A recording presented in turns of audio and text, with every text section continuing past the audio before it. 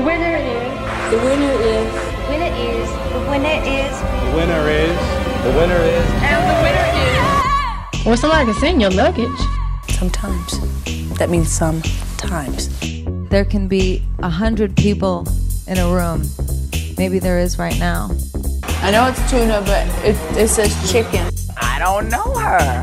She always has these long lists of like diva demands. Cheetos and Doritos. Great gowns, beautiful gowns. I understand you embraced the term diva. Hello, divas, divos, and divs. Welcome back to another episode of Diva Dailies. This is a podcast where we deconstruct divas on film, TV, and in music. I am one of two hosts of this pod. My name is Steffi, and before we bring on the other co-hosts of the podcast, we got to get through some housekeeping. So if you are interested in following us on social media, we're at Diva Dailies Pod on Instagram, Twitter /X, whatever Elon is doing over there, and TikTok and Threads. I think Threads is no longer a thing, but whatever. We're still there. You can always email us as well. We're divadailiespod@gmail.com if you want to share your thoughts about an episode or any other diva-related topic. But now, it's time to bring on the co-host of this podcast, Jamaican Horns. It's Angie. Hello, everybody. Hello, Angie. You have a lot of energy this week. I mean, I'm trying to be a bit more woo, even though this episode is once again a downer. And more of a downer than last week. I know. Oof. This is really dark. Yeah. I guess we could say as well, a disclaimer going into this episode, we will be talking about the nature of how Selena died. I'll put in the description for the episode where that specifically starts. Mm-hmm. And I also included moments where you do hear Yolanda talking. So if her voice triggers you in any way, I'm just giving you a warning. Right. I didn't include as much of her voice as you think I would, but you do hear her voice. So once again, what do we all say, listeners?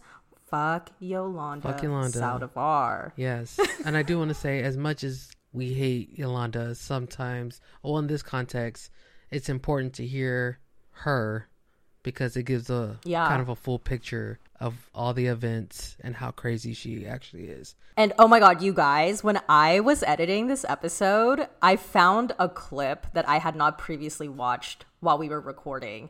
And Yolanda literally gets asked, so how did it feel meeting Selena for the first time? And she dead ass says, it's like meeting Whitney Houston. Yeah. And as you all know, as a huge Whitney stan, that really sent shivers down my spine. I was here in the Philippines. It was 11 in the evening. And when I heard that, I looked around. I thought Yolanda was going to fucking pop up from behind me. I got so scared. Yeah. That clip is in the episode, but I'm just giving you guys a, warning.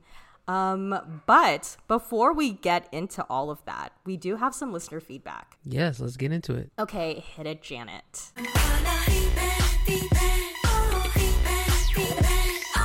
Okay, so our first listener feedback comes from my friend, Melanie, the other Melanie B. Yeah. And she DM'd me and was like, listening to Diva Dailies, yes, I remember that in Spanish class. We were backing you up. These white girls had no idea about the story. Ha ha ha. You're welcome. Confirmed. The people in Spanish class that knew, they knew. And the ones that didn't, I told you so. I told you so. Why would you make up such a descriptive death? A very specific breakdown of her dropping the rose. It's well, now they know. You told them. We also have another DM from listener Felicia. And she said, oh man, I don't know if I'm ready for this episode. Getting Used to You is my favorite repeat track for English. And Tu Solo Tu is my favorite Spanish track. Don't get me wrong, I love every track on this album, but those are the first ones that I play. Fair. Tu Solo Tu. Solid choices. Shout out. Any fans of the Techno Cumbia? Here you go again. Write in. Right in, the technocumbia. Oh my gosh. And then we also had another DM from Al, and he said, just finished listening to the podcast about Selena, and during the whole episode, I couldn't stop thinking about this. And then he sent me like a Instagram video of T.S. Madison, like getting ready. Oh, Puerto Rican. Yeah. Yeah, that was one. A Puerto Rican.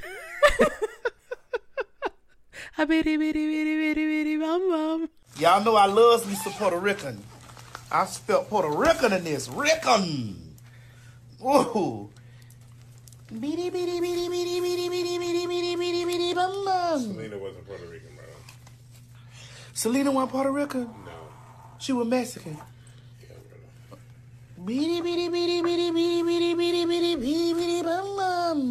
I told Alice, like, well, clearly I'm going to send our episode to her immediately. Do it. So she will know. I love T.S. Madison. But the girl that played her Puerto Rican. That's not the point, though. J-Lo, she That's Puerto not Rican. the point that she's playing the real person. The real artist that she's playing is not Puerto Rican.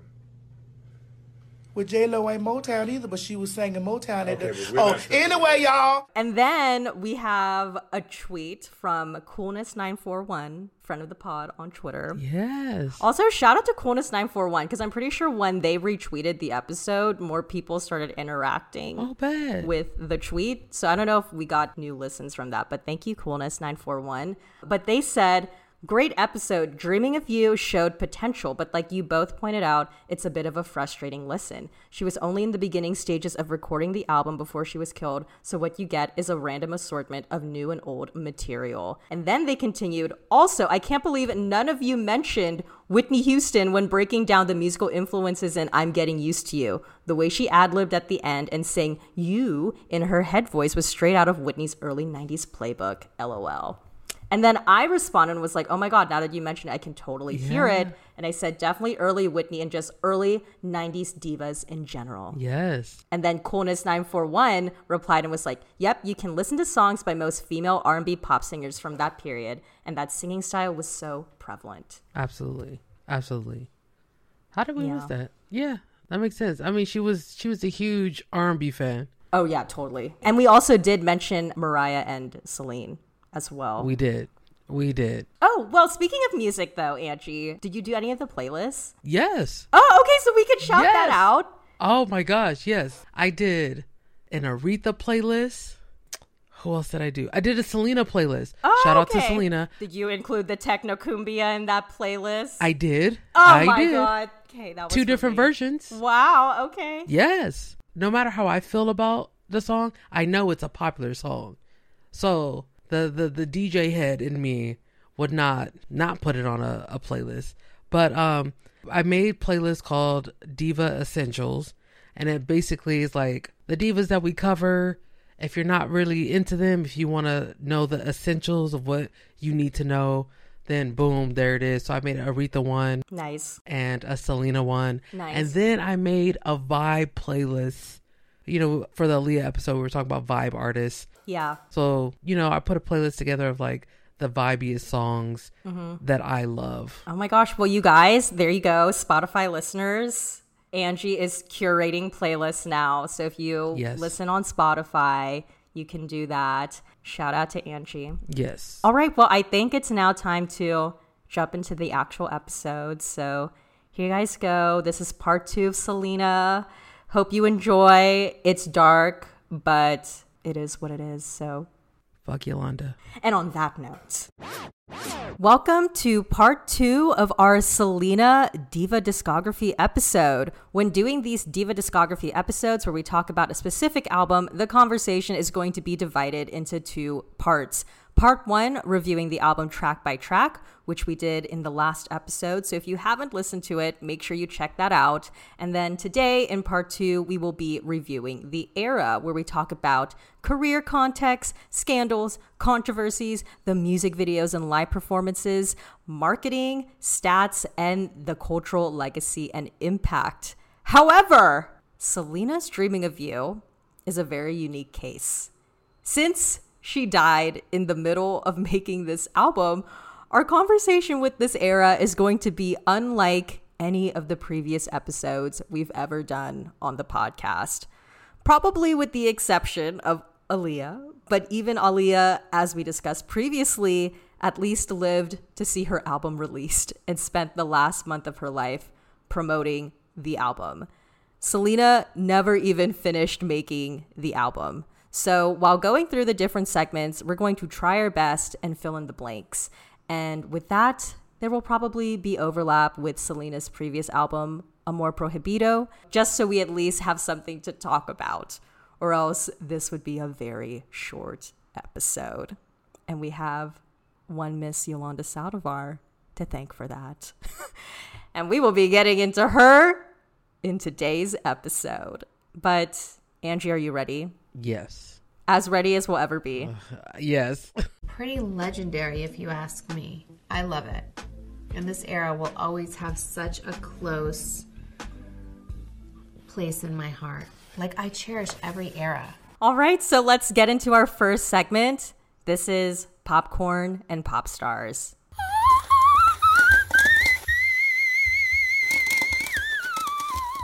This is where we talk about career context, where the diva was at this point in her career when she made the album, and not only why she did the album, but more specifically what she was trying to accomplish with the album. So, Angie, tell us the story of Selena during this time.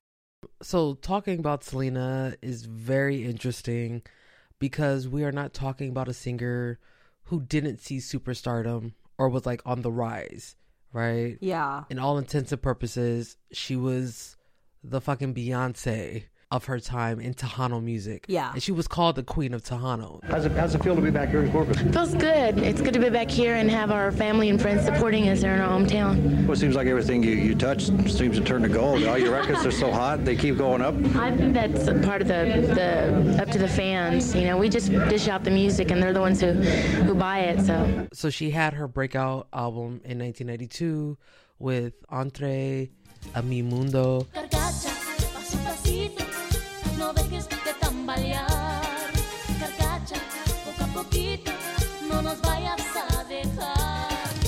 And from there was success moment after success moment. Although her first number one on the Latin charts was Buenos Amigos with Alvaro Torres. Pero querer y amar no es lo mismo. Siempre es más grande el amor que el cariño. She saw other number one success with Bidi Bidi Bum Bum.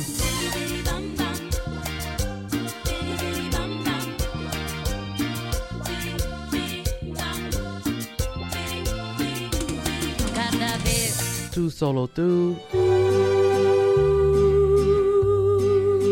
Solo tú. Fotos y recuerdos. Todo lo que me queda de tu amor. Solo fotos y recuerdos. Amor Prohibido. Amor Prohibido.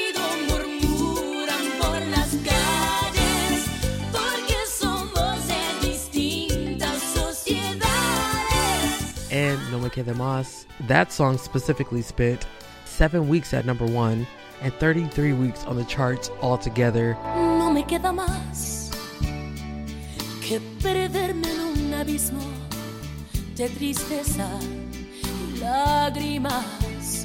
No me queda más que aguantar bien mi derrota y brindarte felicidad. During this era, before her death, she also was nominated and gained multiple awards, including a Tejano Music Award and a Grammy Award in '94 for her live album. The Grammy goes to Live, Selena. I'd like to thank the company Capital Maryland and Jose Bejar for making tonight possible and having faith in us, putting faith in us 4 years ago. I also like to thank my band, Los Dinos, my father, Abraham, my brother, who's a producer of my music, and also my sister. Thank you for all the support. And I also like to thank all the My Latin family. Thank you for having faith in me. I love you. Thank you. She was at the top of her career in Tejano music. Yeah. Even though she didn't see that in the crossover realm, she was at the top. Right. In the Tejano world. Like, she was doing the damn thing, you know? Yeah, like she was pretty much, I think, as high as she could get in her sub-genre of music. And like, this was now the time to cross over. Like, this was the moment that she had been waiting and working so hard towards, and her family had been working so hard towards. So like, here we go. It's going to happen. Yeah. And it was probably going to happen. Oh, absolutely. Yeah. There was no doubt about that. Like, again, if she was putting out hits like Dreaming of You and I Could Fall in Love, like if those were just the taste. Yeah, those were only 2 of the songs. Yeah. Oh. It would have been done. Yeah. That's the main takeaway. Right. I also have here too, aside from music, she was getting into fashion. Oh, absolutely. Yeah. With the boutiques. Yeah. She opened 2 boutiques called SELENA, etc. And there was one in Corpus Christi and then another in San Antonio because she's a Texas girl. Yeah. And she was planning on opening more stores in Monterrey, Mexico, and Puerto Rico. And that's an important setup because someone by the name of Yolanda Saldivar was managing her boutiques. I'm sure Angie's going to get into that in a little bit, but her fashion was actually becoming very successful. She was able to earn over $5 million, and she was ranked among the 20th wealthiest Hispanic musicians in 1993 and 1994 with the fashion and music. So she was like in her building an empire and brand. Oh yeah. For sure. This is the other side of Selena. High energy like her music, high style like her videos. Selena's dream of launching a fashion career came true in 1994 when she opened her Selena Etc. store on Everhart and another just like it in San Antonio. You're going to be really busy next year, aren't you? Yeah, and we got another shop opening up. Oh, all right. Another boutique and salon opening up in San Antonio, and hopefully you'll be able to come down. Which is so interesting to think that she was doing that in the early 90s, because now, you know, when we look at artists today, like, you know, Rihanna, like huge success with Fenty, and so many other celebrities have tried doing their own like clothing line, their own beauty line. But this is Selena doing that in the 90s. Yeah, she was the it girl, the Beyonce, the Rihanna, before those two were even thought of. Mm-hmm. Jeebus. Gosh. I know. It's going to be one of those episodes today. It's going to be one of those episodes. Yeah. I think hopefully this will be the last of these episodes. Because even though we're doing next week or in the next episode, I think because there was some distance between her death and the album, like, you know, we can kind of look at the album for what it was. Yeah. And just be like, oh, this is the last. But like with Selena, it's so hard. Yeah. Because like, oh. But I will say it was a conversation that we had off air. You made a great point that doing these 3 artists, Aaliyah, Selena, we get to see them at the different stages of what a celebrity death could mean for a project. How it impacts. Yeah. Right. So Selena dying before the album was even created. Aaliyah. But only just a smidge of, you know, promotion time, marketing time, and then having a whole era. She had the era, you know?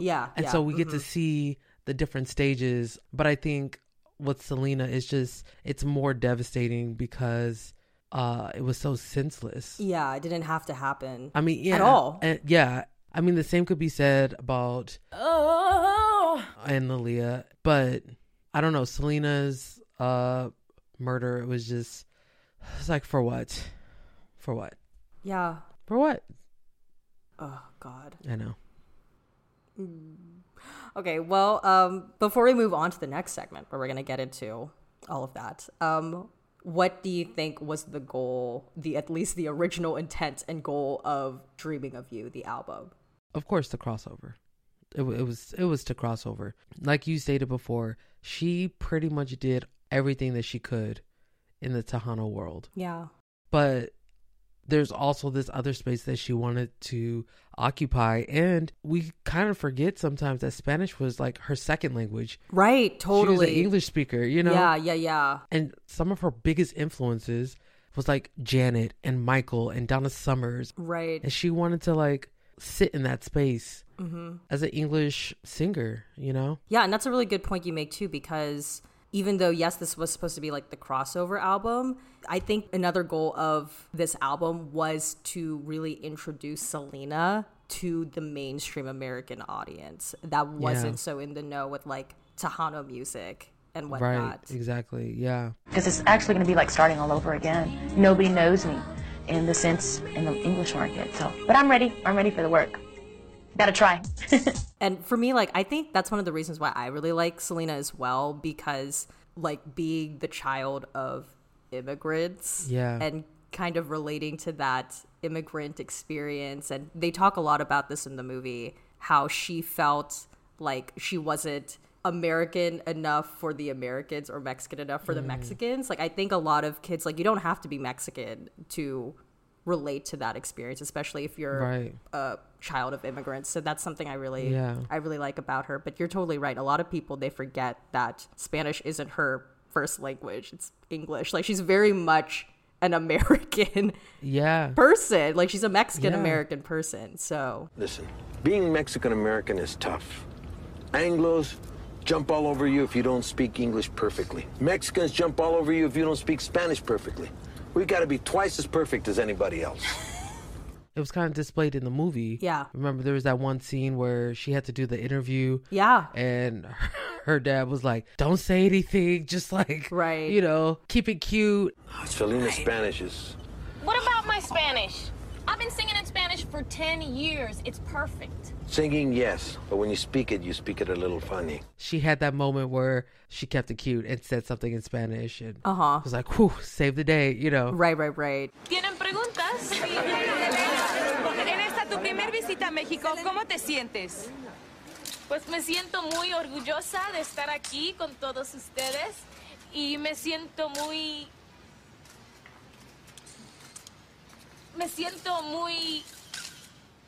excited. Oh, Selena. Okay, well, here we go. We're going to get into Spill the Technicolor Tea. Who is it? Mrs. Potts, dear. I thought you might like a spot of tea. This is the part of the episode where we talk about any scandals and controversies from the era, so... It's like nice to have a little tea party every once in a while. Well, Angie, take it away. Well, I do want to say trigger warning. Yeah. Because unlike the other artists that we've talked about or going to be talking about, this is the only artist who was murdered. And so we're going to be talking about murder details. And I'm not even going to go into like super big details, but the details that I'm going to give are crazy and triggering. Yeah. So big trigger warning. But before I even get into that, I want to talk about the troubles with EMI. Okay. Her record label.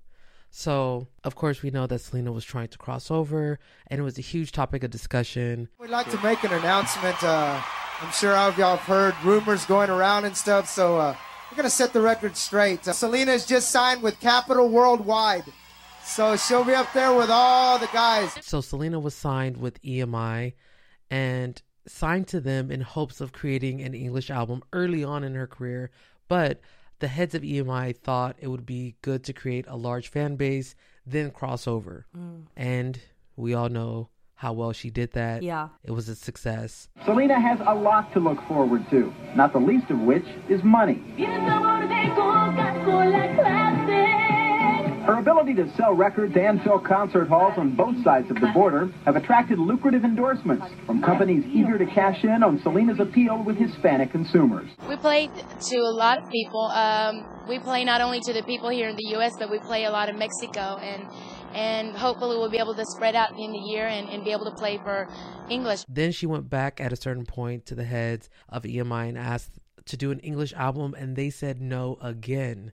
So she then went to sign with EMI subsidiary label SBK Records in November of 1993, following the Grammy nominations of the live album. Our English album's coming out for SBK Records at the end of the year. So we'll be playing also for English-speaking crowds. Well, we've been with Capitol for about 3 years, and that was our initiative from the very beginning, was to cross over to the English market. And it's taken this long to finally, get things rolling. And we're just really excited, and we just hope that, we can do the best that we can and people accept our music. So then Selena had a conversation with the head of Sony Music Latin, Jose Bihar, and she was telling him that she kind of felt embarrassed and guilty for talking about this English album, but it nothing was happening. Right. So, I was going to ask you about that album because, everybody's really anticipating it, We are too. Have you recorded anything at all on it, or have you even gone into the studio and done anything with it? No, we just have all the songs, and we barely closed the deal with Pete Thomas, and the project has to be done by this year. She had been talking about it in interviews and, it's coming up, stuff like that, but nothing was happening, all that stuff. And the English album is still coming out. I know we've been talking about forever and ever. Ya hace como ¿cuántos años? 3 años? 3 años. And it's finally happening. So Jose Bihar ended up going to the heads of EMI and said, if you don't give her a crossover album, Selena and her band are going to leave the label. Even though that's not what Selena had said, he just took initiative and was like, yo, this is going to happen. And after that moment, recording began for this album. Yeah. So she had to really push. Yeah. To make this album. Absolutely. We've been working on this for 3 years now, and finally it'll be coming out at the end of the year off SBK Records. We're really excited about it.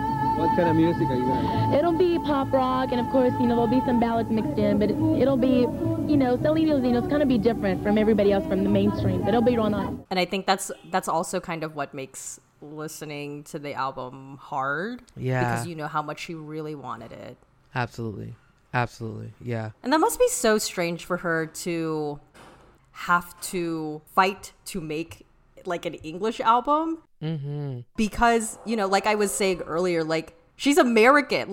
She's Mexican, but she is a Mexican American. So that must be, I don't know how to quite articulate this, but to try to prove your identity that is just I am this, but you, the industry, are boxing me in as only a Latin artist. But Spanish wasn't even my first language. Exactly. To think that you went to a label and was I want to do an English album, but saw her surroundings, was nah, let's do a Spanish album.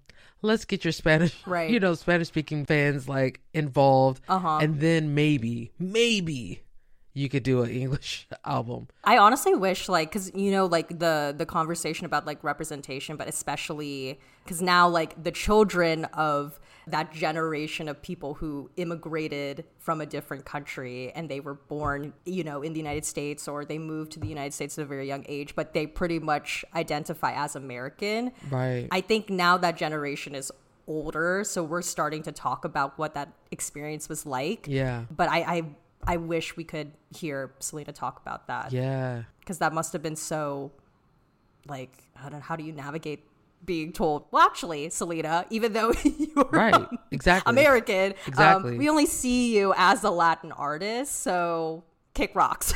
And it's it's 1990s, 91, 92, 93. Yeah. And their only blueprint really is Gloria Estefan. Right. I think any Miami sound is just a big blend, just like New York. New York is a big blend, but Miami is more like a 50-50 between Latin and Anglo. It's just a blend of very high energy dance rhythms we've listened to in the States all the time, and mixed with Latin percussion, but not all the time. Sometimes we use it, sometimes we don't. At the beginning we were accused of that we were watered down salsa, but that's exactly what we are. I mean, we're not.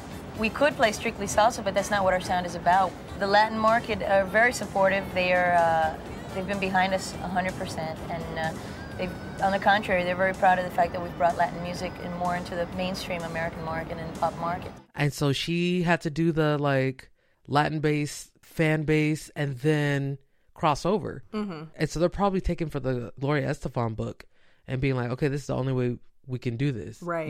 Yeah, because this is pre Ricky Martin and pre pre that whole wave that comes honestly probably because of Selena. It's literally the Selena movie drops and it's like 97, 98. Yeah. That's when like they all start blowing up. Yeah, the big boom going into 99, the Y2K era. Because definitely by the end of the 90s, and especially once you get into the 2000s, the influence of Latin music and Latin culture is just so prevalent in America. Yeah. So she for sure would have been a part of that. Like she would have been at the forefront of that. Absolutely. Okay, Angie, are we going to start talking about the Yolanda Saldivar of it all now? Unfortunately. Oh. Yeah. Okay. Let's just get into it. Again, trigger warnings. So, Selena died on March 31st, 1995 at the age of 23. And again, unlike the other artists that we've talked about in this series, Selena is the only one who was murdered. Right. Looking at the case files, it's the first time I'm reading. I was actually reading like the trial documents and stuff like that, and it was a brutal murder, and I was shocked by a lot of the details because I had never heard it in detail. We just already know fuck Yolanda. And that's it. Yeah. And we keep it pushing. That's the conclusion all the time. But I think it's important to know, before we even go into the murder, it's important to know who Yolanda Saldivar is. I completely agree. So let's paint a picture. Because this chick right here. She is a woman despised by millions of people in this country, in danger of being harmed, even though she's behind bars. Tonight, a revealing interview with the woman who killed Selena. You may remember that thousands of fans gathered in the streets to mourn the death of this vibrant young Hispanic singer, a rising star in the music world. And many still wonder, why did she die? People just think of her as like this chick who kind of stole money from Selena and then, to not get caught, just murdered Selena. And that's really not the case. This chick was crazy. This chick was mad crazy. Okay. Yeah. So Yolanda Saldivar was a passionate fan of Selena. So she started off as a fan of Selena, and having seen her perform for the first time in the early 90s, she decided to start a San Antonio-based fan club and contacted the singer's father, Abraham Quintanilla, and she contacted him several times to ask if she could be a club president for the San Antonio-based fan club. In San Antonio, Yolanda Saldivar, a 31-year-old nurse who frankly didn't like Tejano music until she saw Selena perform, started a fan club. You're in your early 30s, you have a career as a nurse.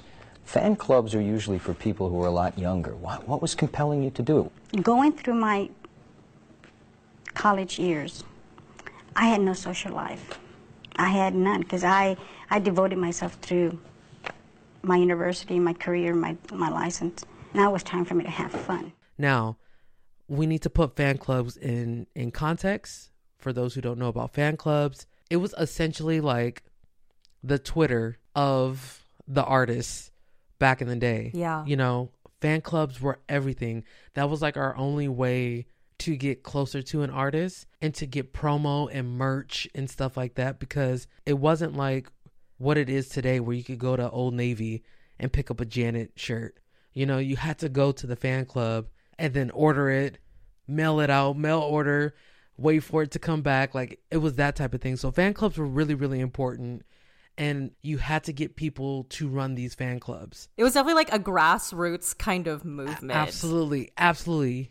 Even for an artist as big as Selena. And I think also a huge key with the fan club experience in the 90s was this idea of like creating community amongst fans. Absolutely. Because unlike the internet, where you could connect with anyone anywhere in the world who's a fan of even the most niche things, the idea of this fan club was to find other fans who like the same thing as you. Absolutely. Again, outside of creating community, it was one of the only ways to get merch. And the possibility of an artist maybe writing a letter to you, even though if it was like a stock letter, you know, it's like, oh my God, they signed it. Yeah, right. It's like all of those small things that were huge to fans. It is interesting when you think about like the evolution of just like fandom in general. Yeah. And the 90s, there was definitely that kind of like DIY. Oh yeah. hustle. Yes, compared to now, right, because of the internet and social media. And I think being a fan in the 90s too, that's kind of like the appeal of it is this idea of like the hunt. Oh yeah, because you have to do a lot of work, just to even like get a modicum of like access or attention. Absolutely. Compared to like now, it's like, well, I'm just gonna try and hit them in the DMs. They probably don't open their DMs, but I'm gonna try it anyway. Maybe I'll like post a comment on this Instagram post. Like it's just so so different. So tell me about your first meeting. I was like meeting Whitney Houston. So Yolanda ended up meeting with Selena's dad, and after that meeting, Selena's father Abraham agreed to bring her on as like this manager of the fan club. But by 1991, December of 1991, she was deeply involved in a lot of Selena's business affairs and became a close family friend. She was even appointed, as stated earlier, as the manager of Selena's expanding boutiques. So Yolanda started off as a mega fan and ended up as a family friend. And what's crazy with Yolanda too is she was working as a nurse. And then because her being the president of the fan club and the family was like, wow, Yolanda, you're doing such a great job. And she was gaining more access to not just Selena, but her family. Yeah. And the business and financial affairs. And the money. And the money. She quit her job as a nurse to take on being like president of the fan club and managing these boutiques. Yeah. So she like weaseled her way into the inner circle. Right. Absolutely. And again, you guys got to realize by gaining access to the family and specifically Selena's businesses, she had access to the accounts, to the credit cards, to all of this stuff. So it was easy for her to drop the nursing job when she had access to the millions right here. Yeah. And people were like, oh yeah, we trust you. But here she is, a freaking maniac. Anywho. At one time, my whole family liked Yolanda. You know, we would invite her to come eat at our house. You know, we'd have a get-togethers and we'd invite her. It was that our friendship had grown from being just a fan celebrity type to this personal type of relationship. So this leads us into the fan club fiasco. Oh, God. So Selena's father, Abraham, received complaints about Yolanda's bad management and the inability to send items that paying fans had purchased, which is a huge thing if you're a part of a fan club, right?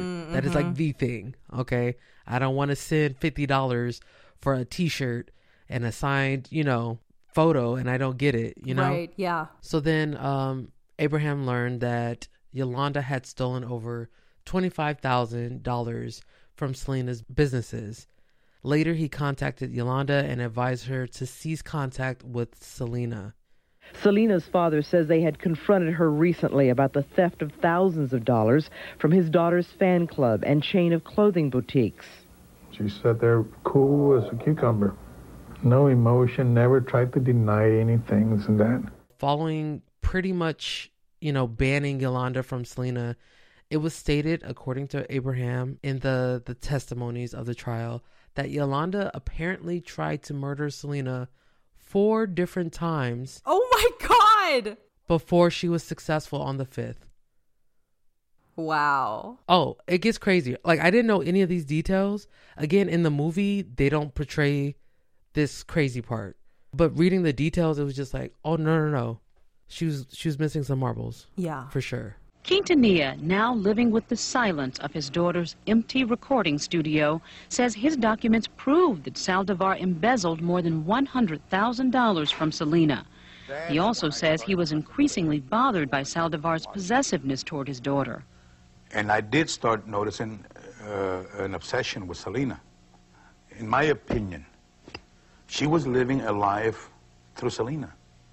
Here you have a person that's nowhere in life. Right before she killed Selena, I found out that she was stalking Selena by phone. Now we get to March 31st.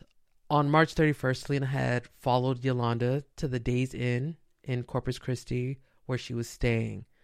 According to court documents, Yolanda had apparently coaxed Selena to her hotel by telling her that she had been sexually assaulted and was bleeding profusely, okay? Because the night before, Selena had seen Yolanda to give her the paperwork, but she was with her husband, Chris, at the time. And I guess Yolanda was trying to get her back to the hotel by herself. So Yolanda had called Selena to ask if she could get her to a doctor. And Selena ultimately went over to the hotel with a doctor on call. And after calling the doctor, Selena became immediately upset when Yolanda changed her story. When she spoke to the doctor and said that she wasn't really bleeding and all of that stuff. And there was like kind of a big blow up. At this point, Selena had told Yolanda that she couldn't be trusted and began to try and walk away out of the hotel room. According to the trial information, Saldivar allegedly took out the revolver from her purse and shot Selena in the shoulder, which caused massive blood loss due to a main artery being hit. And didn't like Selena, like after she got shot, she ran to the lobby. Oh, yeah. And she identified Yolanda as her killer. And she like gave the room number and everything too. But that's like fucking insane that you got shot and you're bleeding profusely. Like, you don't know at the time, but this is the shot that's gonna kill you. But you have the wherewithal to make sure to identify, no, this is the bitch that fucking did. I mean, she didn't probably say it like that, but like this is the woman who did it. That's crazy. Like, go Selena in her dying moments. We have a woman ran in the lobby, said she's been shot. She's laying on the floor in his blood. Okay, who shot her? The lady in 158. Her name? Yes. Yolanda? Afterwards, apparently Yolanda tried to escape. So it was later thought that Yolanda was trying to leave to go shoot Selena's father as well. Oh my God. So after the shooting, Yolanda entered her red 1994 GMC pickup truck and again tried to leave the hotel parking lot. However, Yolanda was spotted by responding police officers and was ordered to get out. She didn't comply and held a pistol to her head and threatened to commit suicide. And this began a 9-hour standoff. Right. That ultimately involved the SWAT team and an FBI crisis negotiation unit. The woman suspected of shooting Selena is still holding police at bay. You're looking at a live picture right now coming to you from navigation where the standoff continues. She has a gun and has it pointed at her head. It's our top story tonight, Friday, March 31st, 1995. By this point, also, Selena had been pronounced dead. This is 6 News at 6 with today's top story. One of the biggest stars in Tejano music, Corpus Christi's Selena, is dead. I realized when I was watching the news all night long that it's not a fake. It's real. She's gone. Yolanda ended up confessing during the standoff, although claiming everything was an accident and that she was meant to kill herself instead of Selena. And there was like a tussle because Selena didn't want her to kill herself, so she was trying to tussle off the gun from her hands, and then that's how she got shot. And I grabbed the gun, put it in my head. I pulled the thing back. And I said, if you don't leave, I'm going to do it, Selena. And she got up and she says, Mom, we need to talk about this. We need to talk about this. I'm going to close the door. And when she was walking to the door, she was going at an angle. And I told her, don't close the door. And in that instant, the gun went off. But why didn't it hit you? Because I was pointing to the door, and it just went. Yolanda went on trial in Houston for the assassination of Selena not long after the murder on October 15th, 1995. According to the New York Times, her lawyer claimed that, again, the gunshot was an accident. And they went on to say that Yolanda intended to harm herself instead. San Antonio attorney Ramiro Estrada has been retained by the Saldivar family. Yolanda's state of mind is an issue in this case. After the testimonies from the Selena's family, Yolanda was sentenced to prison for first-degree murder on October 24th, 1995. 35-year-old Yolanda Saldivar is beginning a life behind bars. 2 months ago, a jury found her guilty of first-degree murder of Mexican-American singing sensation Selena. She was given a life sentence. That's 30 years before a chance of parole. Saldivar will spend those years in a Texas women's prison under heavy guard, isolated from other inmates who may want revenge against her. And you guys, she is set to be released on March 30th, 2025. And I just realized that is the day before Selena's death anniversary. I was she's typing. A goner. She's a goner. She's a goner. They really set up Yolanda. They really did with that one. The way, yeah, your reaction. Oh my gosh. Yeah, that's in two years. I don't think she's gonna make it too long on the outside. Oh no. Because it's still, to this day, people talk about Selena and it's like, oh yeah, fuck Yolanda. Yeah. I mean, listen to us. Yeah. Like, we're not even like huge stans, but right. like we're still very much fuck Yolanda. As I was reading the details, I was like, oh no, this bitch gotta go. Like, no. Yeah. And this is literally what Eminem Stan is about. Oh yeah, it's like totally. This situation. Uh-huh. Long term. She was like a cuddling bear, teddy bear, that she would allow you to love her. I told her that I loved her like a daughter. And she goes, you know, I give you that right. She would call me Mom on the phone. She called you Mom? Yeah, she says, hi Mom, how you doing? Prosecutor Carlos Valdez pieced together a motive. The defendant had wrapped up her whole life around Selena Quintanilla Perez. Her whole world was walking out the door and she wouldn't stand for it, so she shot her. She's a deranged fan, like for real, for real. She is giving Pale Man from The Bodyguard. Oh my gosh. Yes. No. Yeah. No. Like that's yes, Yolanda. Like, Yolanda, a young Yolanda Saldivar probably fucking watched The Bodyguard. Oh my. Yeah. Pale Man. Absolutely. Yeah. Pale Man from The Bodyguard. Hello. Mommy. That's your baby. Is that you? No. Because she really took advantage of that relationship. Absolutely. Like in so many ways, like fan to artist, the fact that she's like an older woman taking advantage of this younger girl who doesn't really know any better. The sad part is it seems like this may have been inevitable. It was essentially when Yolanda either got caught like she did or snapped. Yeah. Because realizing she was that obsessed with Selena, she had access to her in a very specific way. She's young. Yeah. She just got married, and although she was like with Chris, she was still an industry girl, right? Yeah. Like she didn't have kids. I'm sure the relationship would have changed dramatically once she started having children, you know. Yeah. So the relationship to Yolanda would have shifted. So that could have been a break, you know? I see what you're saying, yeah. You're dealing with a mentally unstable person who's just like waiting for the moment to break, essentially. Yeah. To justify, oh, she's mine. Yeah. And nobody can have her. Exactly. If she can't be mine, then she can't be anyone else's. Right. Oh, God. And the crossover success alone.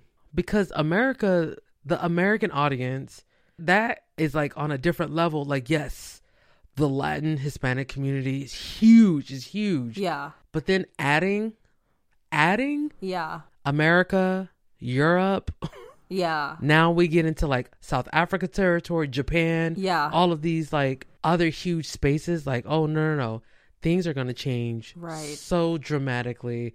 Now she's going to be going on tours possibly bigger than the ones that she was going on in Mexico and Central America and stuff like that. Yeah. We're going to be doing promotions in Europe and in Japan and all that. So it's good. Well, when are you going to the Orient? That won't be till after the record release, you know, of the album's released. Because what they do, they have a meeting with EMI, all the subsidiaries, and they kind of like get together and find out which artists are going to push worldwide. And our contract is worldwide, so it's going to be. Well, you're a worldwide kind of entertainer. Something was about to give, regardless. Because like the bigger she gets, the more she belongs to the world than she does belong to you. Exactly. And Yolanda is someone who she just doesn't have the ability to comprehend that. Right. So. Exactly. Wow. Yeah. That's crazy. Ugh. I know. Ugh, I get the ick. Yeah. From just even listening to her voice. Oh, I'm yeah. Yeah. Yolanda, whether it was accidental or whether it was intentional, you were responsible for Selena's death. How do you live with that? It was an accident. I'm dead inside. I have no feelings. I'm like a walking shell. Selena will always be a daughter for me. She will always be that gentle child I never had. And I thank her for it. There's a link to Selena now that nobody can devalue nor remove. You know, through one act, she has now established a notoriety that will remain, and her name will be linked to Selena's memory. And that, for her, in a sense, reestablishes that special fantasy. Well, I have here, how did you find out she passed? But were you, in the know of Selena prior to her passing? Because she died, we were, I was 1 year old, so I don't really know what was going on in the world. But, what about with you? Were you kind of aware of who Selena was, or do you remember news reports? I don't remember anything. I didn't know who Selena was until I saw the movie in 97. And I remember watching the movie for the first time and thinking it was just a movie. These were fictional characters. And watching the whole film, not knowing who Selena was, I was like, oh, this is a great movie. Yeah. Oh, this Selena, I wish I could be like Selena. Oh, she's pretty, you know. And then it got to the end, and Dreaming of You is playing, and you're just like, bitch, what? Yeah, and then you read the titles. Yeah, you're just like, and everything. You're like, wait, what the hell? And you got the fans with the, yeah, and you see real Selena too. And you're like, oh, and you're like, wait, yeah. hold on, So that's how I found out about Selena's murder, was via the movie. Yeah. I would say similar to me too. I know I talked about it in the previous episode, but I actually was more familiar with Dreaming of You and I Could Fall in Love because Kiss FM, which is a radio station in California, was playing it quite a bit. Yeah. But I didn't know that the person singing that song had died. And it wasn't until I watched the movie and I put two and two together. I was like, oh, wow, this is a real story. Yeah. Yeah, absolutely. Yeah. Well, do you know during the time when Selena died, how the death affected the industry? I mean, the Tejano industry kind of shut down. There were reports of a lot of Tejano artists who were on tour in Guatemala and other places in Central America, halting their concerts, halting their tours to go to Texas. Wow. And try to be with the family. Mm-hmm. Well, 2,000 people were inside, and people say that doesn't sound like a very private funeral. That sounds like a circus. But for the millions of people who cherished Selena so much, that really was the smallest service that I think that they could have had. Inside we had friends and family.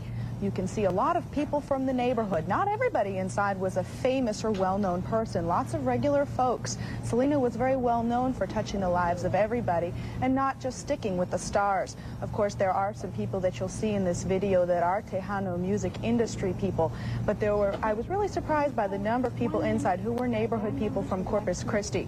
Now, outside, we had hundreds of fans gathered at the front gate, also around the perimeter scattered, who just wanted to see if they could get a glance of anybody in the family. They wanted to see who was inside, but I think more than anything, they just wanted one more chance to say goodbye to Selena.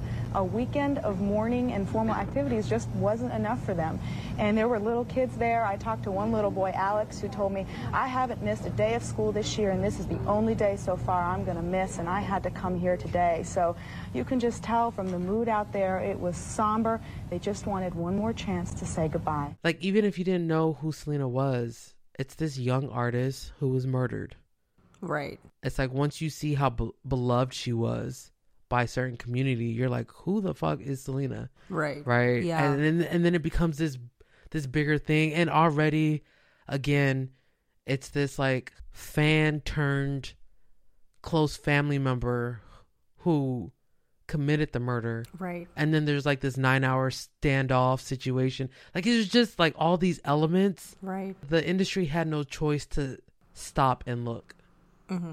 Whether you knew her or not. And it's just like so sad too that like because her life was cut so short, she like died so young, the nature of her death is so violent. It's so unfortunate that a lot of people, when they think of Selena, their first association is her death and like how she died. Absolutely. Because she didn't live enough life for that to be more dominant in the conversation. Yeah. You know what I mean? Yeah. It's not like, you know, a Whitney Houston or Michael Jackson or a Prince, like they did die young. They died in their like late 40s, early 50s, but like they had lived a much longer life for us to be able to talk about other things before the death. Yeah, absolutely. You know, and there's like, well, I'll talk about this in a little bit, but like there's a group of young artists that died in the 90s. Mm-hmm. Yeah, yeah. And Selena is one of them that you're just like, God, right. This sucks. Yeah, absolutely. Absolutely. I didn't even think about that.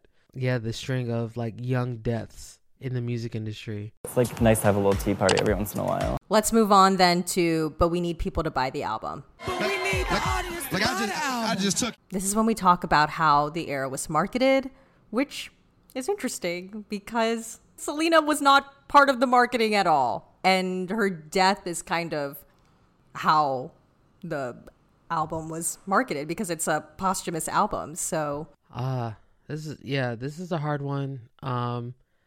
Because it's the weight of the potential crossover is making this album or marketing this album. And then again, the death of Selena, the memory of Selena is doing all the heavy, you know, the legwork for this album era. And it does help that she had 2 amazing songs. Oh, totally. Dreaming of You and I Could Fall in Love. Yeah. You know, and that did some work as well. But also, again, it goes back to she's no longer here, because once you hear those songs, especially Dreaming of You, and at this time, we don't have the movie.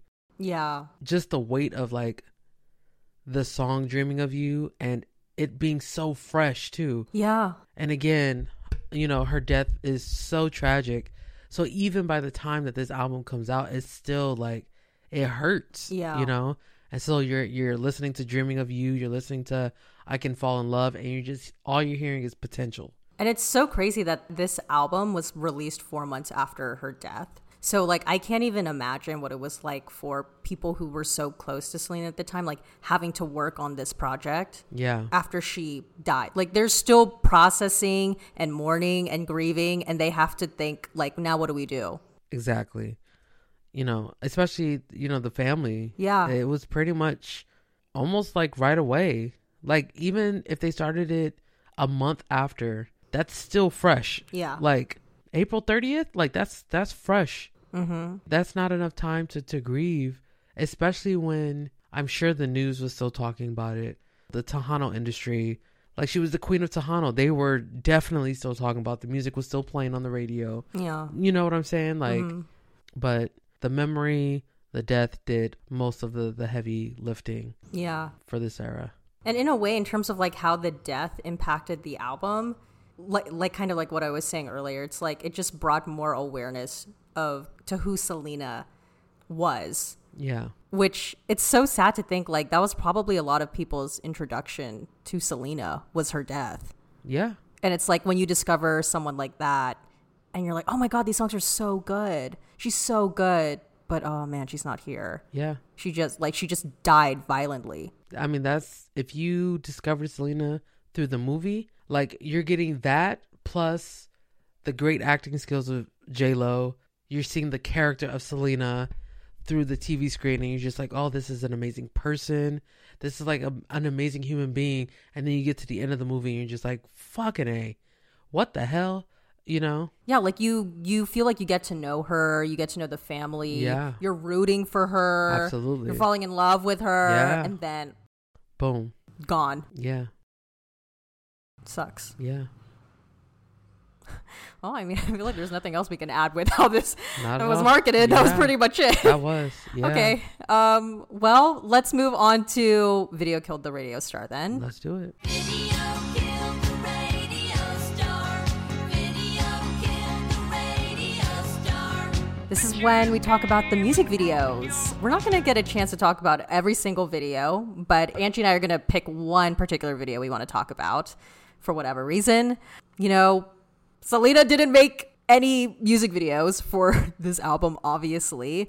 There were 2 posthumous music videos. Dreaming of You, directed by Doug Kluth, and I Could Fall in Love, directed by Hector Gallon. And then there were 3 other music videos that we're going to potentially maybe talk about.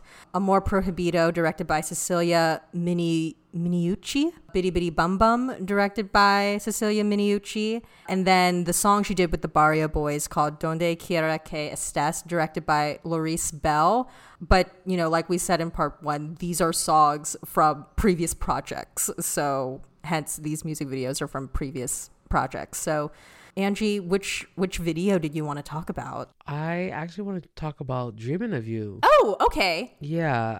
This is a sad one, but I think it was very well done given the circumstances. Like, I mean, pretty much the video was centered around this couple. Yeah. Like, it was pretty much the song personified. Yeah. And I think they did a really good job with how they added Selena. It was the couple turning on the radio in a moment, and then it's like, you know, the radio host saying, okay, this is Selena's song, check it out, and then it's Dreaming of You, and then, you know, it's like all these moments with this couple, and then the young girl in the video, she turns on the TV at one point, and Selena's on the TV, right? You know, cute couple moments, and it's like, it's really well done, and a really great concept given the circumstances. And I think they definitely should get a shout out, right, for doing this video the way that they did. Yeah.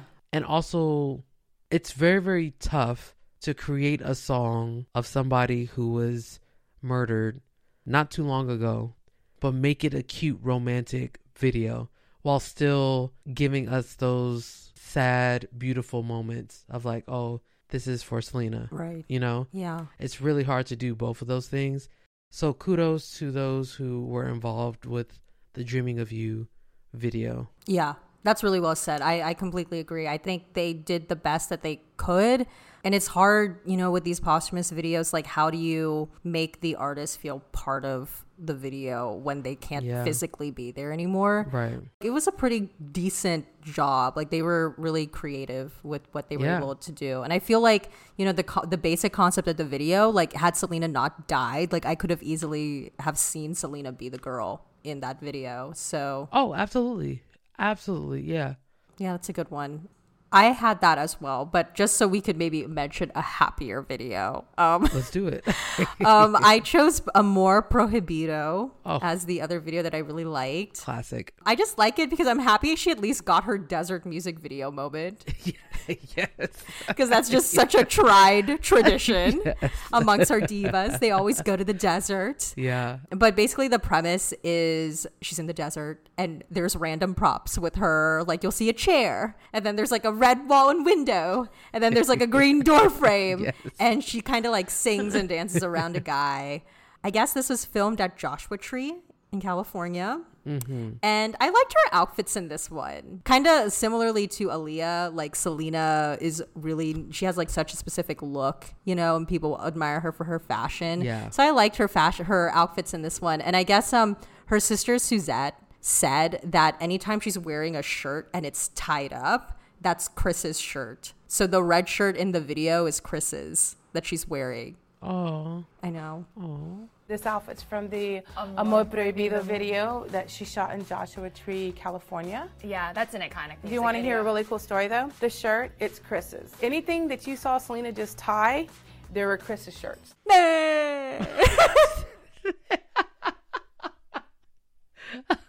I will say, this video was definitely given Love Will Never Do, Janet. Oh my God, yes. And doesn't the guy kind of look like, what's his name? What's his name in the video? Jaimin Hansu? No, the guy. No, the other dude. Oh, what's his name? Oh, yeah. Wait, I want to look it up, even though we don't like him because he's like a crazy now. He's a hardcore Trump supporter and stuff. Antonio Sabato Jr. That is it. The guy in this video kind of looks a little bit like Antonio Sabato Jr. Absolutely. Which is a plus. Yeah. But not anymore. But back then, it was a plus.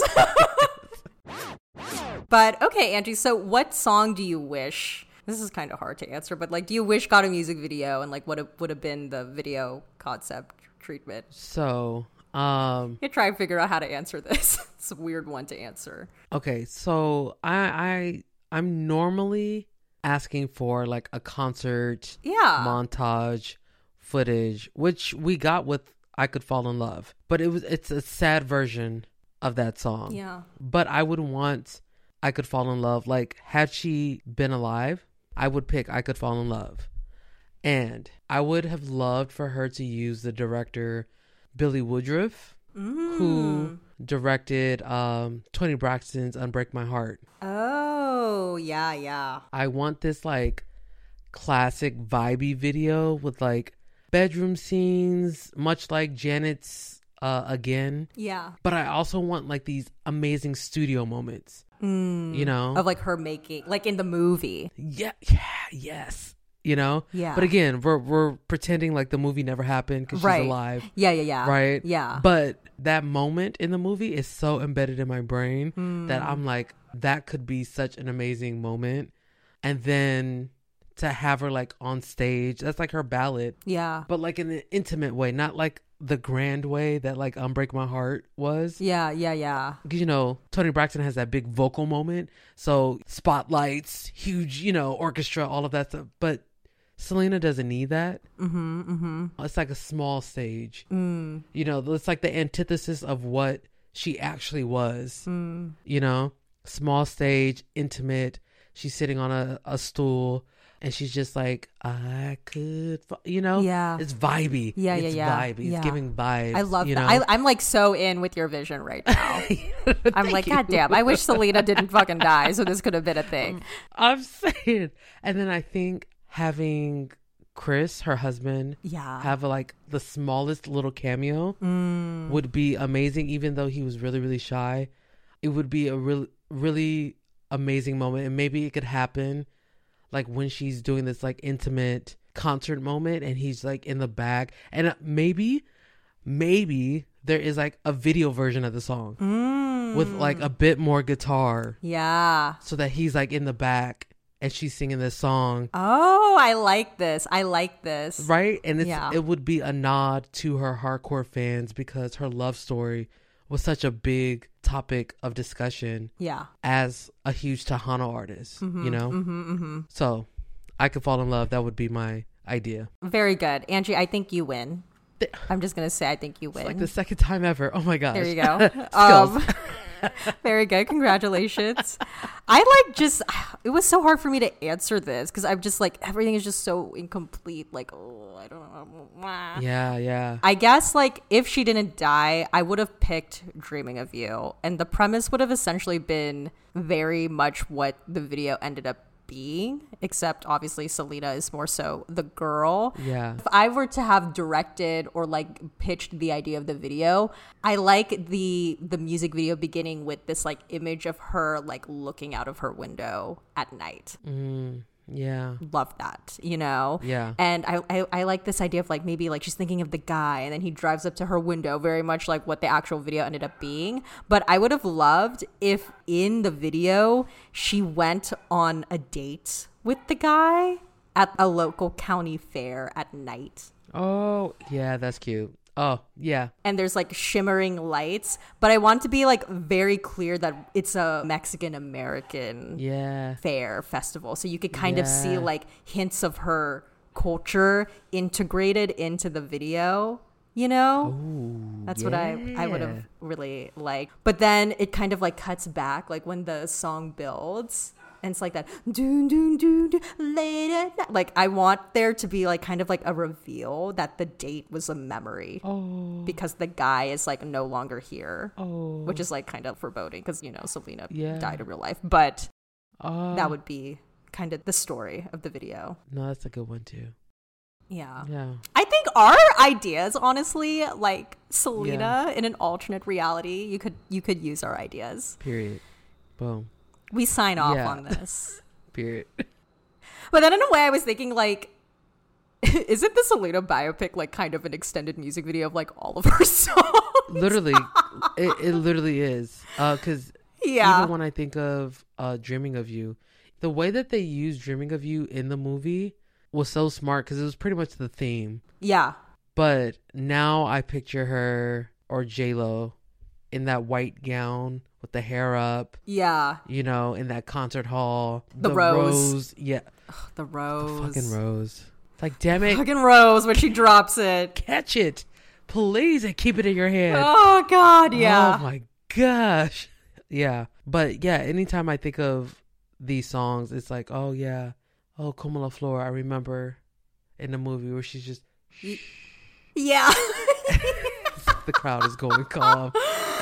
Like, yes. Yes. And then she does that little wave. Yeah. Yeah. Like, yes. Oh my God, Angie's a stan of this movie. I love this movie. So she's gonna be like a one-woman show recreating the movie right now. Because that is literally like my favorite moment. Oh my God. And the little kid pressed against the gate. Yep, that's Angie. pressed against her TV watching the movie for like the 50th time. I've seen this movie like over 100 times. That's my shit. But like the carnival situation, yeah, that was definitely like the beginning of the movie when they were like at these like carnival things and yeah. I guess we can move on then to The Mic Is On, where we talk about live performances, which are usually a huge part of the era. It's not Memorex. I go on stage and my microphone is on. Selena didn't get to perform any of these songs. Well, except for the songs that appeared on previous albums. She didn't get to, perform this album live. But Angie, what performance do you want to talk about that was maybe from like a previous era? So we at least have something to say. Because she's a great performer. Oh my gosh. And everyone should really make the effort to look up performances of Selena. She's so good. So fucking good, okay? I'm absolutely 1,000,000% going to pick an Astrodome. I'm sure Selena stans are going to be like, oh no, but there is this performance. Yeah. Hit us up. Let us know what your favorite performance is. Mm-hmm. But the Astrodome is just like that girl. Yeah, it really is. If you're an entry-level Selena fan or you want to get to know Selena, I highly, highly recommend you start with Live at the Astrodome. I think playing at the Astrodome was kind of like a dream come true for all of us because, I mean, that's places, like Garth Brooks and George Strait and, Michael Jackson's even played there. And I remember when Michael Jackson had played there, I had thought to myself, wow, that'd be really neat if one day, it ever gets to the point, where we can play there. But I'm going to pick Como la Flor, Live at the Astrodome. This is actually the version of the song that I listen to. I rarely listen to like the album version. Mm-hmm. I will listen to this version in full, the full like 6-7 minute version. Like it is just the live mix of this song. Kudos to the band. Yeah. The slow intro is fucking outstanding. Yeah, it's so dramatic. Como la flor. Yeah. Yes, like yeah. It's just yes. It's like give it to me. Como la flor.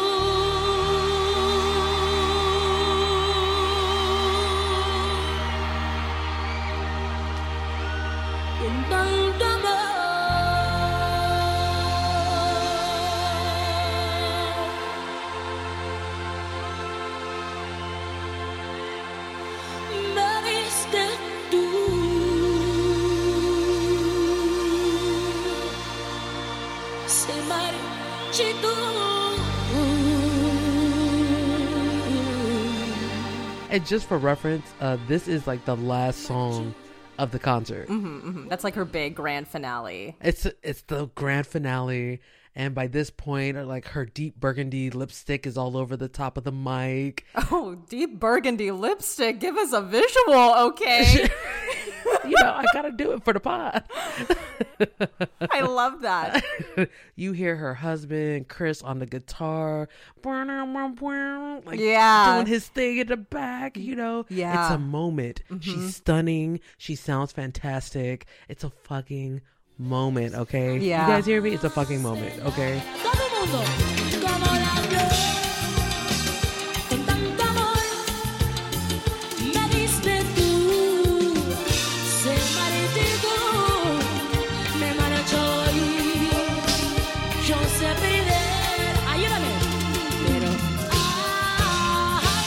como me duele.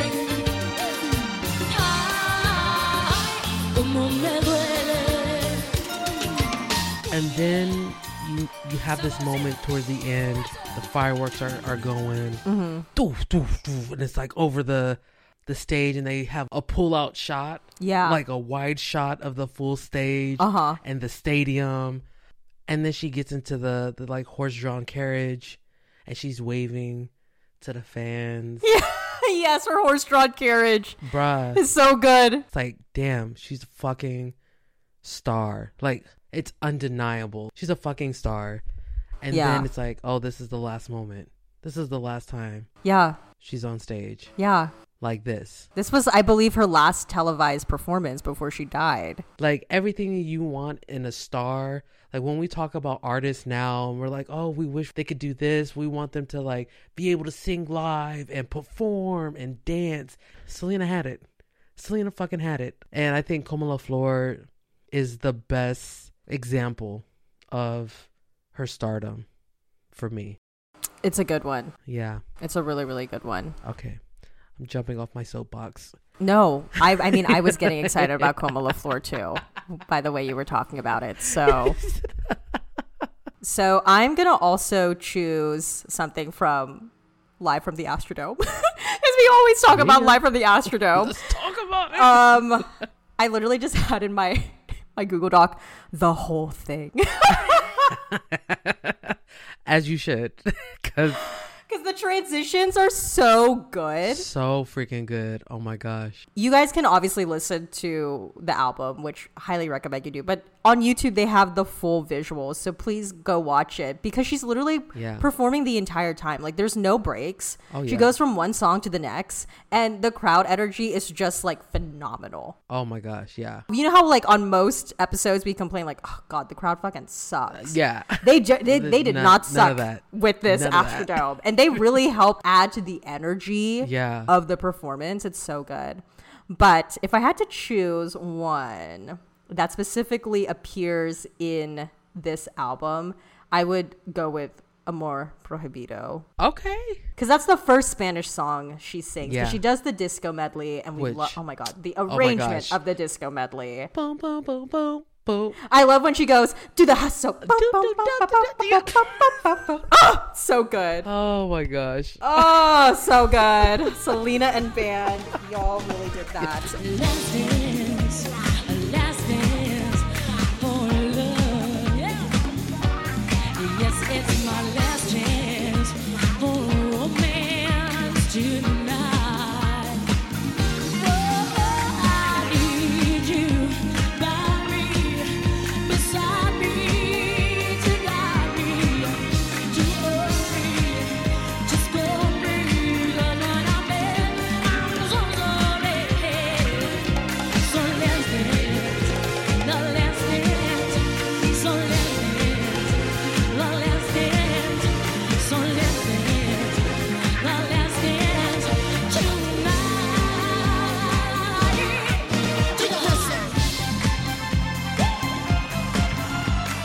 But then after she does the disco medley, which is sung in English, she transitions into Amor Prohibido. Mm-hmm. It's the first Spanish song on her set. It's the second song in the set. And as soon as she starts speaking in Spanish and the crowd knows, like, oh, this is Amor Prohibido, you just, like, hear them go, wow. Yeah. Like, they go crazy. And you Yeah. just can't help but get so fucking excited. And like I said when we were talking about Amor Prohibido last episode, what I love about this performance is you can hear her smiling when she's singing. Yeah. Like she's so happy and she's just so proud to be Mexican and to be performing in front of her community. And it's just really good vibes. Like I love it so much. Yeah. Like it always puts me in the best mood. Like every time I listen to this version or watch the version, I smile. Yeah. I'm just like, oh, Selena. And she's just such a good performer. Like she can really dance. It's just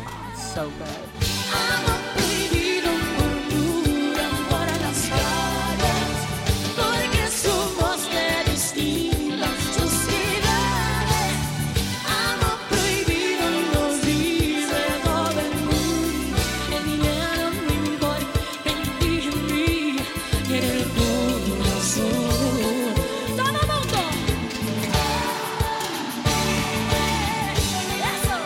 throughout the whole album, you can hear how like the crowd is just giving the energy. And I think that's why I love listening to the live versions, because they're just so animated. I mean, and there's so many times where she's just like, she stops singing and you can hear the crowd singing it. And it's just like, oh, yes, yes, yes, yes. I guess we could get into Show Me the Receipts. Mm-hmm. No way. I want to see the receipts. This is where we talk about stats of the album, chart placements, sales, awards, other notable recognition. Angie, what do you have for Show Me the Receipts? I know that I Could Fall in Love actually hit top 10 on the Billboard Hot 100. And I think it was number 1 on the U.S. Latin pop chart. I have that too, yeah. And then Dreaming of You clearly was the lead single. But I didn't really... This is your section. Okay. I will try and fill in the blanks as best as I could. So, what I have here is, interestingly, following the murder trial, the album remained on the Billboard 200 chart for 42 consecutive weeks. Period. And it remained on top of the Latin pop charts for 42 consecutive weeks until Enrique Iglesias' self-titled album came out. Wow. In terms of sales, it sold 331,000 units in its first week and debuted atop the U.S. Billboard 200 chart, and it became the first and only predominantly Spanish language album to do so. It was actually the second biggest release sales for a 1995 album behind Michael Jackson's History. That's crazy. And it was the second largest first week sales for a female musician behind Janet Jackson's Janet, since the Nielsen SoundScan began monitoring album sales in 1991.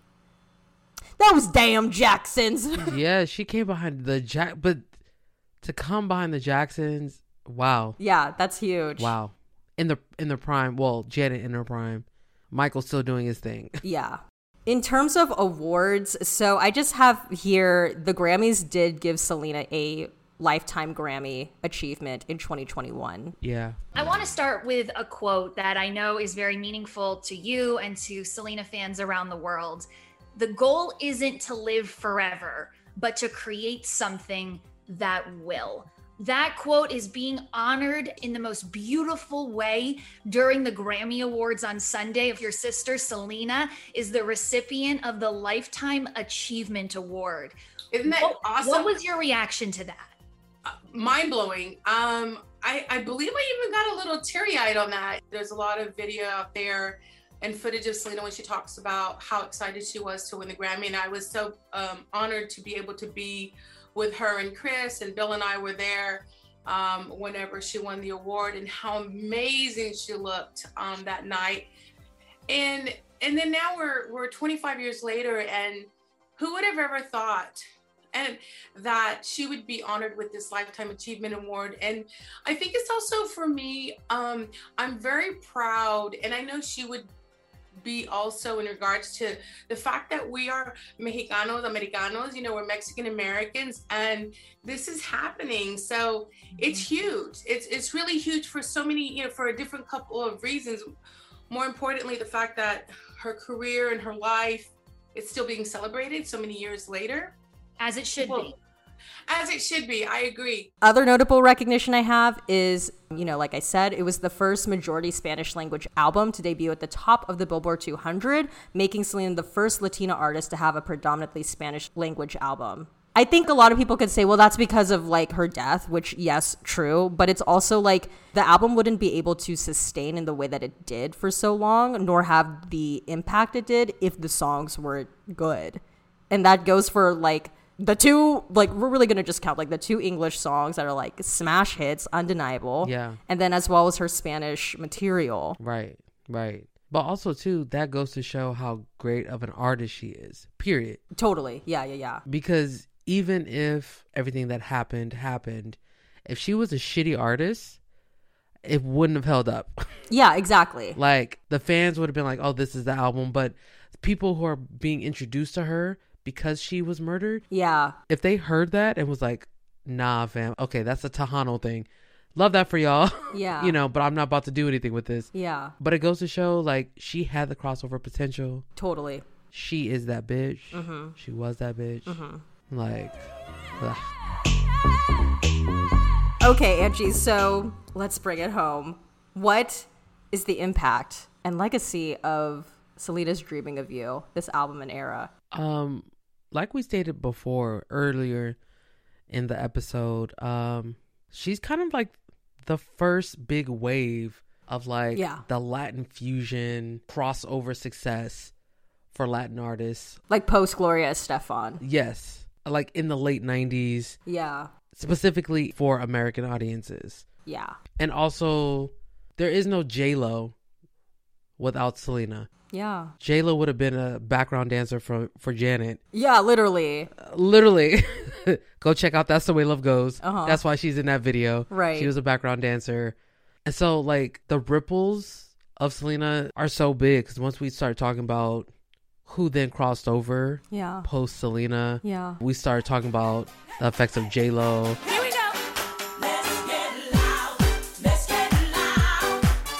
Turn the music up. Let's do it. Come on, people. Let's get loud. And we're getting into like Shakira territory. Whenever, wherever, we're meant to be together. I'll be there and you'll be near. And that's the deal, my dear. Ricky Martin, you know.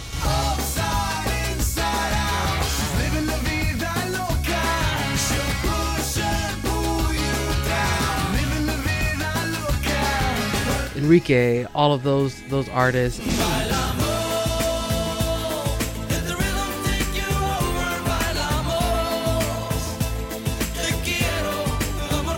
That sends more ripples, and it's like her impact is huge. Right. Her impact is insane. Yeah, I have the same exact thing. She definitely helped pave the way for that influx that came in the late 90s and that took over in the 2000s. For those who don't know Selena's story, why is she important not just to Latin music, but to the music industry? She's just one of those very special type of artists that with her music and her spirit and her joy and her heart really touched people. When I made my first record, it was like me and Ricky Martin and Mark Anthony and Shakira, and it was like, oh, it's the Latin explosion, you know, like the English invasion one, you know, the Beatles came here. It's been happening for a long time. It's like we're here. Yeah.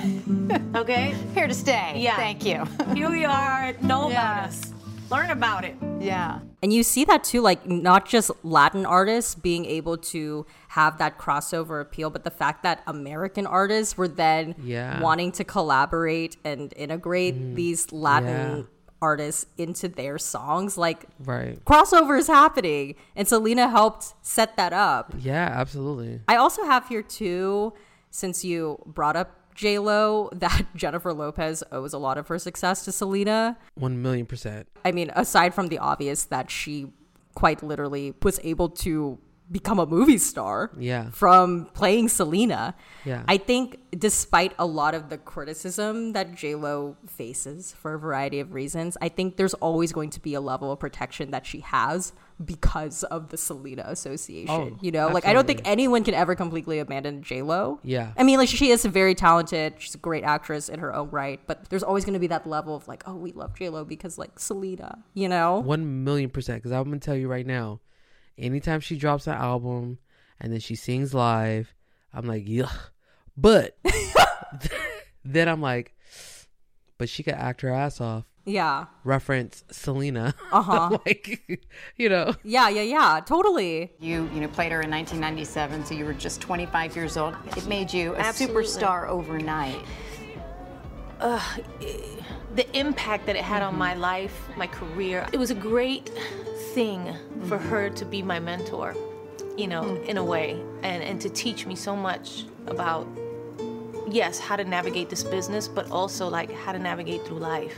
Do you think she's still a mentor to others as well? Absolutely. Yeah. Absolutely. And this is one of the things that makes it so emotional. I'm watching her on that scrim as the audience is watching as well, and her dancing and doing all that. It's like, she was here, she'd be doing what I'm doing right now. I also just have here too that, you know, Selena was part of that era of young artists being killed or dying super young. That happened like in the 90s into the early 2000s. Like I have here Kurt Cobain in 94. He died at 27. Yeah. Tupac Well, Selena then dies. And then Tupac dies in 1996 at the age of 25. Biggie dies in 1997. He's 24. Aaliyah died in 2001. She's 22. And then Left Eye dies in 2002 and she's 30. Yeah. They're all going to be tied together in some way because their deaths are kind of like, and then this one happened, and then this one happened. Yeah. So unfortunately, she's part of that. Right. Oh, were you going to say something? Oh, no, I was just going to add Big Pun. Oh, yes. He was a rapper. He died, I think in 2000. He was young too. This might be silly to add, but it's actually very serious. But just her story and how she died, it really gives fans a bad rap. Who are you about to say? Because of like the whole Yolanda Saldivar being the president of the fan club. Like it's just such like it's like really like yes. Like her like it's scary. Yeah. Like that's what I understand when people are like fans are crazy. It's like Oh yeah. That one in particular was crazy. Absolutely. It's Eminem stan. Yeah. Well, since this is part of our last of album series, let's talk a little bit about her estate and how well of a job, or maybe not well of a job, the estate has done in maintaining Selena's legacy. Yeah. So this is a little bit more tricky to answer because we love Selena, but we're not like Selena stans. We're not in the know like that. Yeah. But what's your perception of how like the estate has handled her death? Before I say this, Selena stans, Selena fans out there, let us know what you think of the estate. Yeah. Talk to us, you know? Yeah. And we'll share your thoughts on the pod. But in my perspective, as a casual, maybe a little bit above casual Selena fan, it seems like the estate is doing a great job with her legacy. Her music is readily available. Ding, ding, Aaliyah. Ding, ding, right? They had the makeup lines with MAC not too long ago. I love the fact that the younger Latinas, they're just looking up to her and they want to be like her. She was inspirational and she continues to be so. When choosing the colors for the collection, we went to her makeup case and I took pictures of all the colors that she would wear. Purple was Selena's favorite color, so we felt that it was fitting for the packaging. The makeup line, it shows her different personalities. It shows the everyday Selena and the performer Selena. I love the fact that Selena and Mac are doing this together. It couldn't be a better combination. Merch is readily available. Like you could go to Walmart and see like 3 different Selena shirts. Like them shits is like readily available, which I appreciate. Yeah. They had released the Astrodome concert. Yes. The fans didn't really have to beg for that. It was just boom, released. And then the Selena film. Totally. Warner Brothers is proud to present the extraordinary story of a girl with a talent that would come to touch us all. It is Selena. I don't say this lightly. I know I'm like a really big fan of this film, but like, first of all, this movie is a fucking classic. Like we know that. Yeah. But in all seriousness, it's probably one of the greatest biopics of all time. And like, I really don't say that lightly. Like it is just so well done. And again, J-Lo did such a freaking great job in this film. Yeah. To the point where like a lot of Selena moments that I think of are J-Lo moments. Playing Selena. Right, yeah. That's why they're gonna forever be like interlocked. Yeah, absolutely. And she wasn't even 23 years old. I mean, do you ever think about, I mean, what if, like, what would she be? I mean, It's a sad story. It still gets me to this day, you know, because it really did mark my life at that time. And to get to know the family and work with them and everything, it was just, it was an important part of my life. You found your voice through Selena. I really did. You never know what's going to happen. You have to live in the moment. You have to be present. You have to seize the day. And so I decided right after that movie to make my first record. And I did. The only downsides I do see, I didn't like the miniseries. Oh, yeah. I mean, did you watch that one? I watched almost all of it. Oh, wow. I wasn't able to make it past the first episode because I just thought it was so boring. Yeah, and I felt like the costuming was bad, the wigs were bad. Like, yeah. It was just like, you did such a phenomenal job with the film. Like, why did you make this? Yeah. Selena. If we go out there and give it everything that we've got, We can make this happen. Now or never.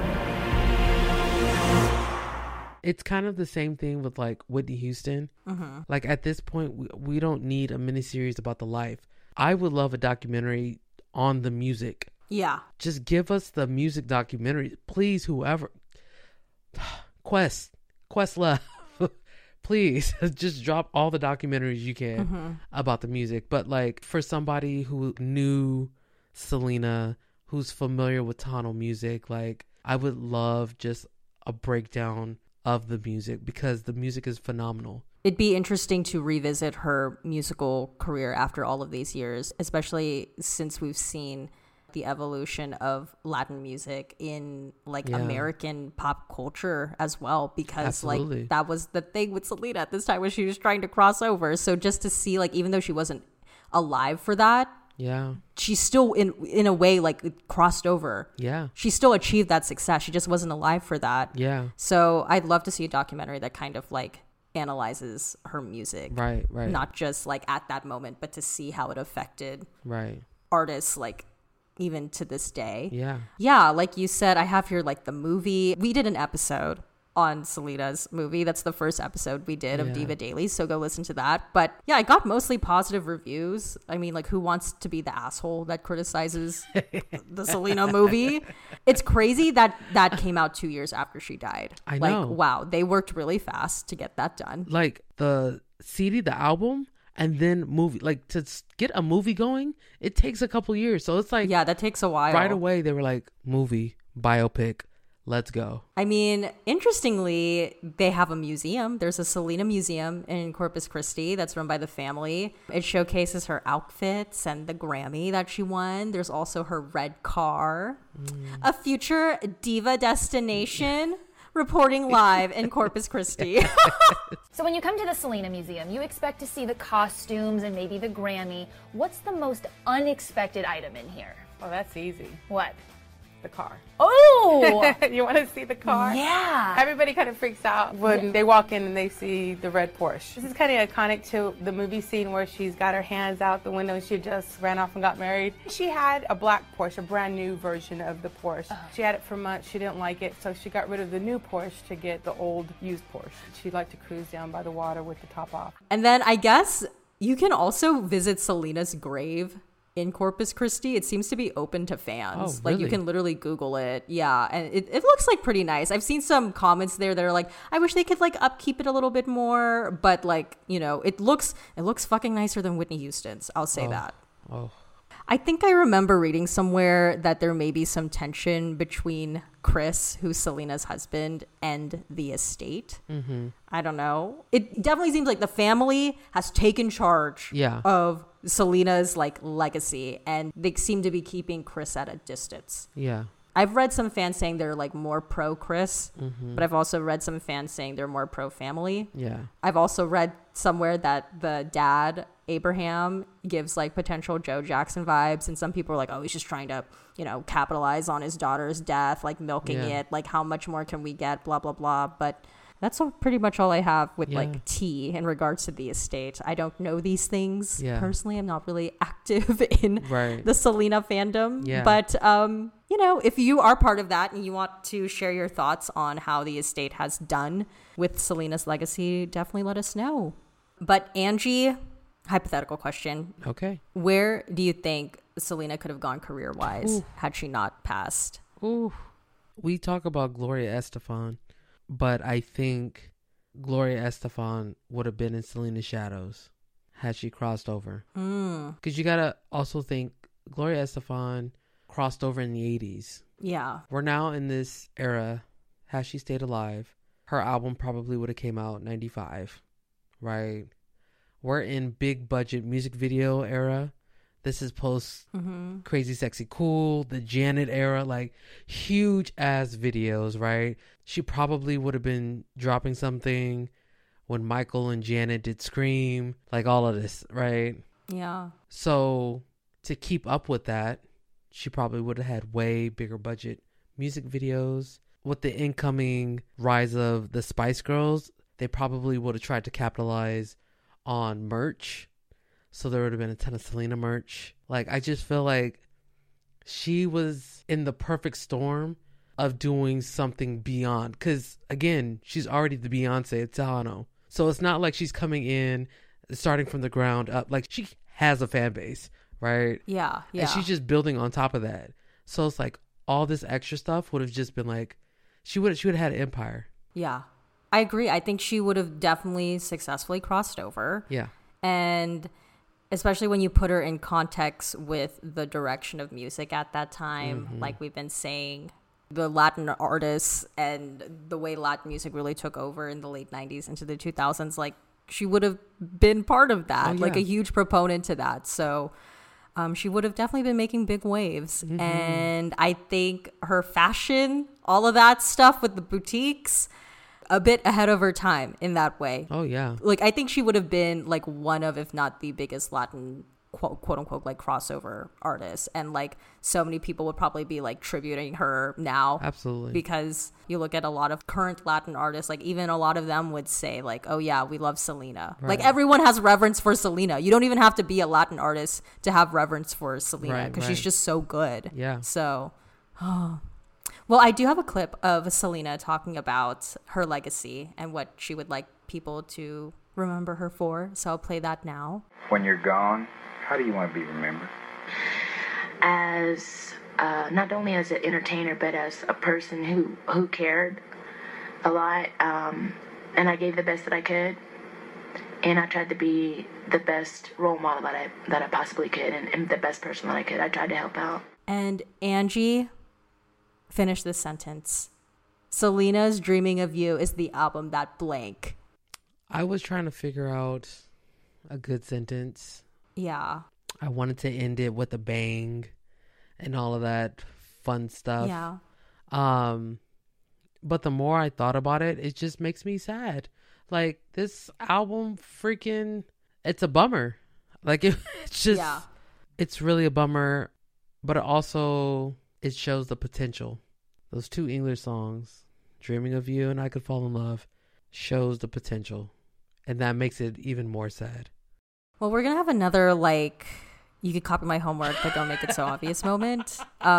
Because I literally have here, Selena's Dreaming of You is the album that makes me really sad.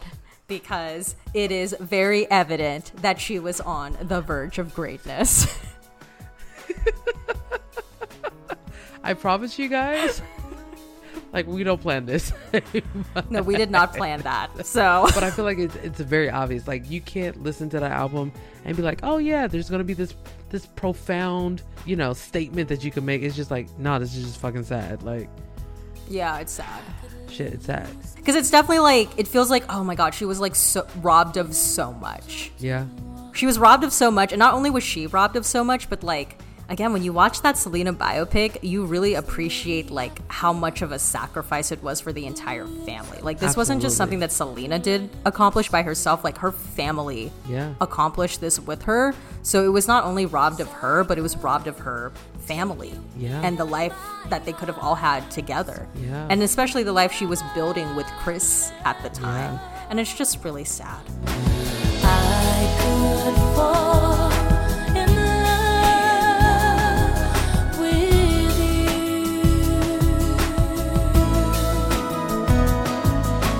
I could fall in love with you.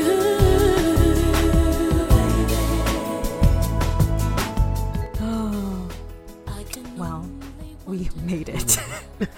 We're here. God, that was hard. Okay, well, Angie, if the people want to talk more with you about Selena, where can they find you? On Twitter at PoetrySoul3 and on Instagram at Angie.Simone. And if you want to chat with me about Selena, you can follow me on Twitter and Instagram. I'm at INN_MHO. and also, in my humble opinion, on YouTube. And if you want to contact the pod on socials, we're at Diva Dailies Pod on Instagram, Twitter, and TikTok. And you can always email us, divadailiespod@gmail.com. And if you want to share your thoughts about Selena, especially if you're a huge Selena fan and there's something that we missed, or you just want to share your thoughts on Selena, you can always send us a voice message as well. We love getting voice messages. So you can either send it to us through Instagram or like email a voice recording of yourself. Just, keep it at a reasonable length. And if you enjoyed this episode, please make sure you give us a rating and review on Spotify or Apple Pod. And don't forget to subscribe, because we would really, really appreciate that so we can grow this Diva Dailies community. In the next episode, we're going to be finishing off our Last of album series. And we're going to be talking about